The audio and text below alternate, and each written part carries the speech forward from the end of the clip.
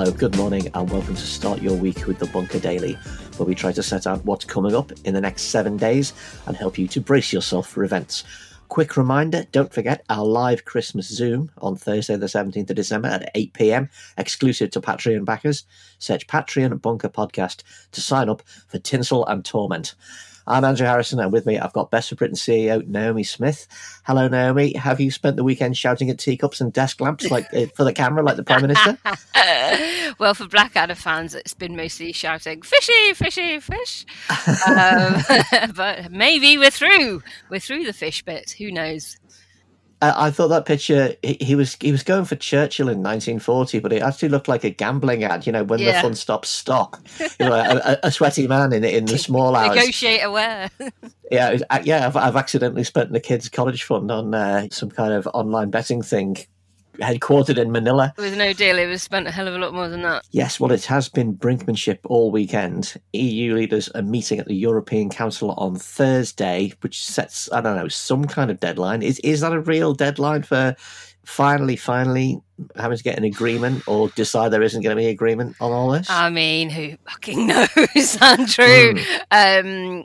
Yes, it would certainly feel like that is the last sensible point to ensure that you get the ratification needed and that you get the chance for the other 27 to rubber stamp anything that is agreed this week, if anything is agreed. But on the other hand, plenty of other commentators saying the real deadline, of course, is the 31st of December, which is the date officially that the UK would leave the Brexit transition period. So I'm afraid I don't have a concrete answer for you, but certainly in terms of how this week looks to be playing out, negotiations continuing in Brussels today, with Boris Johnson and Ursula von der Leyen scheduled to speak to each other tonight.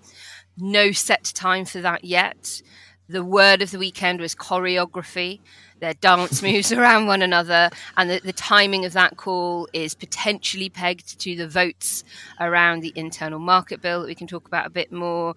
And then, as you say, the summit's happening on Thursday at the EU end. So what could happen tonight is that the call between Boris Johnson and Ursula von der Leyen concludes much as it did at the weekend, which is all that they do is agree to carry on talking again tomorrow, their negotiation teams to carry on talking Tuesday, Wednesday. It's like teenagers on the phone to each other. You hang up. No, you hang up. No, you hang up. No, it's your turn. No, except they hate each other. How much of the weekend was kind of kabuki theatre and position taking, do you think? I mean, obviously, that photo opportunity is particularly egregious and annoying, pretending to work hard into the night. How much of the kind of dropping of the idea that it's getting worse, not better, we're moving further apart, not closer together. How much of that is kind of chaff for us in the outside world, and how much of it is real, do you think? Well, lots of people will tell you that the EU always does this, and all of its negotiations go right down to the wire. And indeed, any big negotiations always do. And you have a huge amount of bluff and bluster on both sides as they try and, manage the expectations of their own side so that they come out of it looking good, that they drove a hard bargain. That said, it does sound, and I say this very tentatively, that perhaps there was some movement made this weekend and it wasn't all theatre and there were hard negotiations happening, because as of last night, we saw lots and lots and lots of reporting about some movement on fish.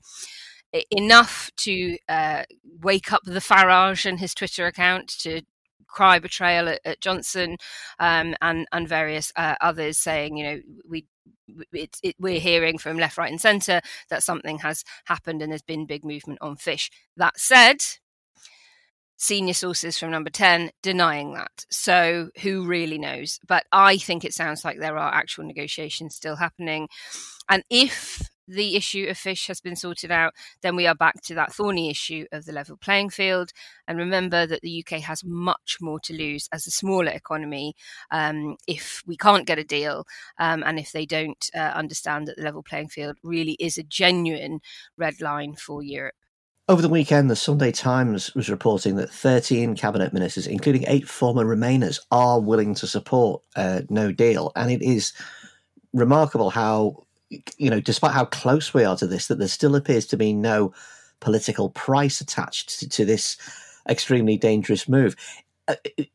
A, why is that? And B, is there any point at which the consequences of no deal are going to come into focus? Because it seems like it's been in the air for such a long time that it's almost been normalized, and people are almost accepting it as a reasonable and viable alternative. Oh, you take the deal or you take the no deal. Whereas, anybody who's listened to our podcast knows what an enormous and serious consequence that is. Is there any point at which people are going to get real about what no deal actually means? Well, the point will be, of course, when it's too late. But I'm just going to break up your question slightly. So you started by saying that Cabinet had backed the Prime Minister going for no deal this weekend. In fact, I think the phrase used was the Cabinet have given the Prime Minister a mandate to go for no deal. Now, the Cabinet may well have, but the voters most certainly have not. YouGov, 27th of November, was the UK right or wrong to leave the European Union? 50% now saying wrong. Largest lead that question has ever had in a poll. And at Best Written, our focus groups, particularly in the Red Wall, very, very clear on this. Boris, keep your promise. And that is them saying, you promised to get a deal, effing well get a deal. It wasn't oven ready. He's not govern ready. It's going to come back to bite him at some point if he doesn't, if he does fail on that. But to your question more specifically about whether people will really wake up to no deal and at what point, I think a couple of things. I think many of them already have, and certainly the business sector have been far more vocal in the last couple of weeks than they ever have been before, notably the British Chambers of Commerce, the Hauliers Association, all of those involved in logistics and supply chains.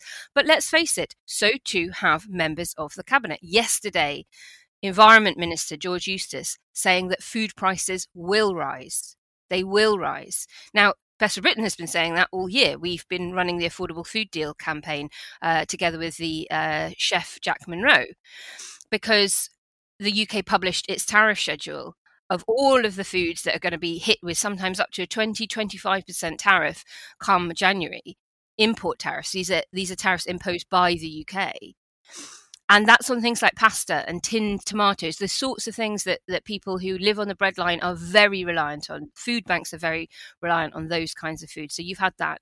You've also had Rishi Sunak, the Chancellor, saying that he will have to do an emergency budget to absorb no deal, to just throw even more money at the problem than they've had to through coronavirus. Where that will be paid from, by whom, remains to be seen. And again, this weekend, lots of backbenchers saying, don't you dare do tax rises. That would be anti-conservative. We won't like that. But a deep recognition from the Treasury that the cost of no deal would be extraordinary and that the government would have to bail it out. And thirdly, of course, if no deal is just a bit of a turbulence, a bit of a bump in the road, as some Brexiteers are now referring to it, then why on earth are the government having to consider using the military to get life-saving vaccines for coronavirus flown in from Belgium?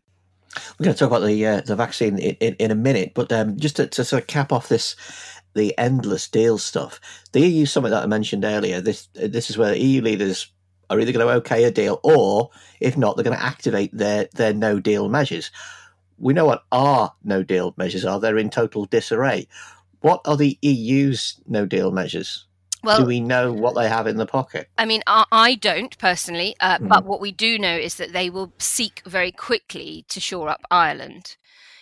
We cannot have the kind of deal with Europe that, say, Japan, Korea, Canada, countries that don't have a land border with the EU are able to negotiate. Purely because of geography, purely because of proximity, and because we share that land border. And the island of Ireland, ended decades and decades of bloodshed and violence with the signing of the Good Friday Agreement. And if there is no deal, that Good Friday Agreement gets put in mortal peril. And we will see the return of a hard border. So that will be a very high priority for them.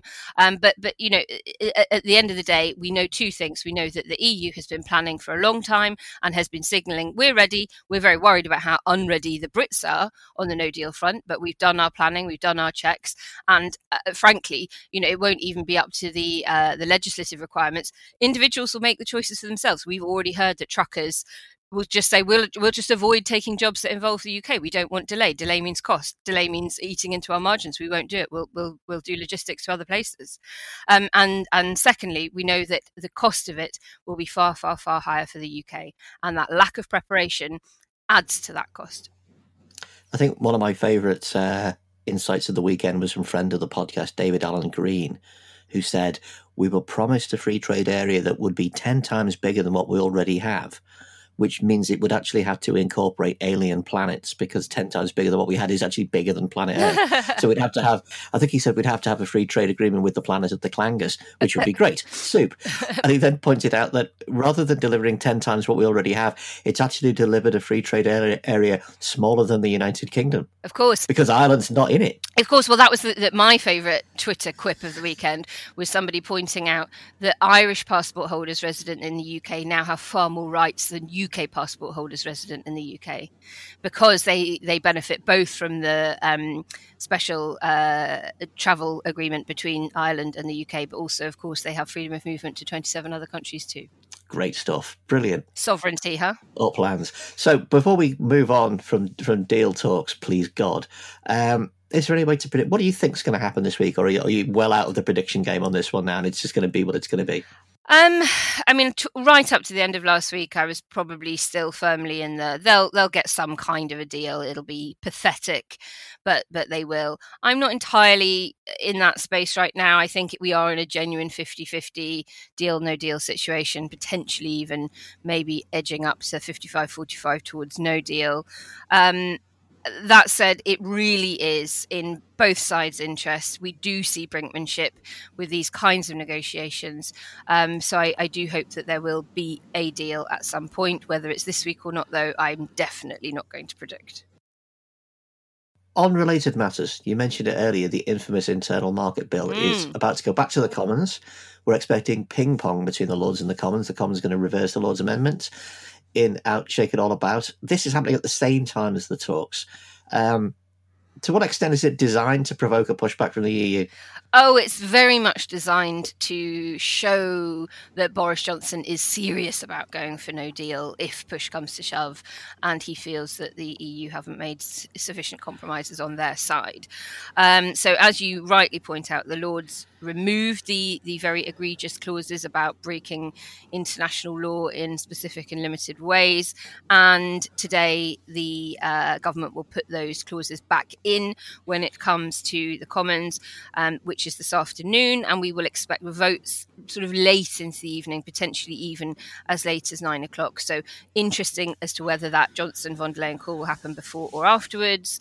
Now, people are sort of saying, well, that's it then. No deal must happen today if the Commons votes on that bill, because surely that will be von der Leyen saying, well, F you, you've gone too far. You've now passed that legislation, and to hell with you. You are prepared to break the international law. You are therefore not a trusted trading partner. We cannot expect you to act in good faith, so all bets are off. Cheerio, bye-bye, au revoir. However, it's not quite that simple, because, as you say, it will ping-pong a bit. So it will then go back to the Lords on Wednesday and then come back to the Commons on Thursday. If a deal is struck in the interim, then the joint committee that Gove heads up would ensure that all the egregious legislative plans are no longer needed and get removed. And I think Seb Payne in the FT today reporting it's very much up to Johnson personally to remove those clauses should he want to. So long and short of it is, what I expect might happen is negotiations will continue today. The Iron Bill comes back today. Johnson and von der Leyen speak this evening, and all they do is agree to keep talking, their teams to keep talking tomorrow and Thursday, and to rearrange another call ahead of that summit. And if a deal is brokered within the next 48 hours, 72 hours, then the government would repeal those clauses from the internal market bill before it gets that final ratification in the Commons on Thursday. So the IMB is going to be in the Commons for final ratification at the same time that the EU summit is taking place? Pretty much, yeah. It's WhatsApp I feel sorry for. WhatsApp's going to be melting.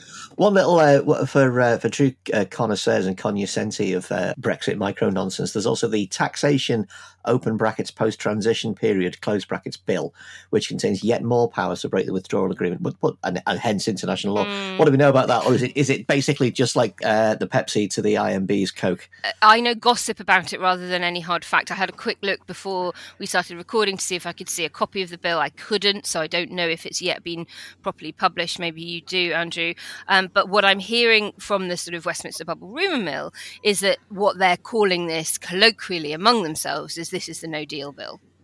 Right. So it's stealth. Yeah. Interesting. Oh, well, make a note of that, everybody. Taxation post-transition period is the latest euphemism. All this is happening as we run up to the first anniversary of the Conservatives winning their election victory. Yeah. There's going to be loads of talk about how the first year has gone. It's fair to say. What a bloody year! So what do you think, the Sunday Telegraph? What do you think, the Daily Express? It is fair to say that it's as Professor Piehead in Viz Comics assistant used to say, another partial success.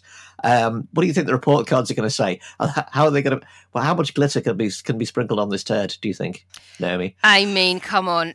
This has been, in some senses, the most socialist government we've ever lived under. It's incredible. What a year! What a year!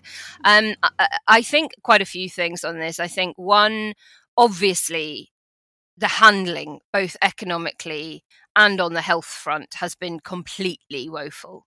By any and every measure, the government failed us on our health and wealth and failed to protect lives and livelihoods. And I think that will be a very strong mark against them in that first year. And this is because we have some of the worst figures in the world per capita, let alone in Western Europe and for a developed democracy. I think that Johnson, having not asked for an extension to the Brexit transition period in June, will again go down in history very, very poorly for him. And the Sunday Times editorial yesterday reminded everybody that they'd pushed for that earlier in the year too. And again, it was a thing that was just so easy. It was low-hanging fruit for the government. Their voters were perfectly willing to offer them that chance because of the pandemic, and everybody understood that it would be totally reasonable at this stage when both sides of the negotiating team were battling this deadly, deadly virus, and indeed their own negotiators falling ill with it, if not their own premiers, that it would have been fine to go for that and avoid all of this winter of discontent, this absolute catastrophic storm of Brexit happening at the same time as midwinter flu season and, of course, a resurgence of the virus. And we will see a third wave of the virus without any question of a doubt, despite the vaccine, because of relaxation over Christmas. That's more or less a given. And, of course, it leading to food shortages, food price increases, every household being less well off, regardless of deal or no deal, because all the impact assessments show any form of Brexit leaves people worse off. And of course, the breakup of the union. And what we've seen this year has been, pretty rapid growth for independence in Scotland, and that going well above 50% now, pretty persistently. So again, the Conservative and Unionist Party government doing their level best to break up the union. And this is before people have really realised that they can now only stay for 90 days in Europe if they want a lovely bit of, long retirement holiday, or even, a long break or work experience thing, doing some chaletting and a ski season. It's limiting everybody's lives. And I think that will come into stark focus. But obviously the first 12 months are going to be viewed through the prism of the government's handling of coronavirus and its failure to deliver on its key manifesto promises of getting a deal and levelling up those areas of the North and Midlands that they claimed was so sacrosanct to them, when really all the economic indicators, and IPPR North have a report out today saying it's becoming increasingly difficult to have a flourishing life in the North. So that North-South divide growing ever more. And I think all of that combined will really begin to hurt the government as we go into 2021. So, mixed bag then. little bit plus, a little bit minus. Finally, on Planet Labour, we're seeing in the past few days several constituency Labour parties having officials suspended for passing motions of support for Jeremy Corbyn. The party's left seems absolutely desperate to force some kind of reckoning on Starmer's leadership. Is this real? Is it just something that's happening on social media? What do you expect to happen this week? Do you expect it to intensify? Look, Labour are struggling with their internal politics. It's an understatement, probably, to say, on so many issues, from the Corbyn, Starmer, even further to the right, members of the party, over anti-Semitism, over Brexit, over Scotland. We're seeing lots of noise coming out of the Labour Party in Scotland, very, very cross about the party potentially backing Johnson's deal, as they are about to face elections in May to the Scottish Parliament, and this sort of war within the party over what to prioritise, the Tartan Wall or the Red Wall, and the Parliamentary Labour Party being much more likely to want to favour abstain rather than voting for the deal. Whether they will or not remains to be seen. They're not particularly rebellious in the way some Tories are, so they may all fall into line eventually, but not in a happy way. And yes, you're right. The local PLP fights going on and on and on as people try and purge the faction from the party that they don't like. All of this, to me, just signals that Labour has to, once and for all, finally, not just as Blair did, get behind fixing the voting system and going for equal votes, or proportional representation, as I do not like to call it, and not as Blair did, which was to say he liked it and then never do anything about it, but to properly commit to it, because these parties are all too big. These factions are always going to be at war with one another so long as we have a first-past-the-post system, and far better to make like the most of Europe and most other Western democracies and have a much more plural party system. Good luck getting that one past certain CLPs. I am the queen of lost causes, Andrew, so of course I'll get behind it. Naomi Smith, queen of lost causes. Thanks for being with us early on a Monday morning. I'm going to let you get back to watching the No Deal doomsday clock ticking back and forth. As Nick Cohen said over the weekend, the German car manufacturers are leaving it a bit late, aren't they? Thanks for listening, everyone. Remember, there's a new Bunker Daily every weekday, except Tuesdays, when it's the all-singing, all-dancing panel edition. And don't forget the Christmas Zoom on Thursday, the 17th of December at 8 p.m. Search Patreon Bunker Podcast to find out more. We'll see you all tomorrow. Thanks for listening. Bye. Bye. The Bunker Daily was with Andrew Harrison and Naomi Smith. The producer is Andrew Harrison. Assistant producers Jacob Archbold and Yelena Sofranovich. And audio production was from me, Robin Lieber. Kenny Dickerson made our theme tune. And The Bunker Daily is a Podmasters production.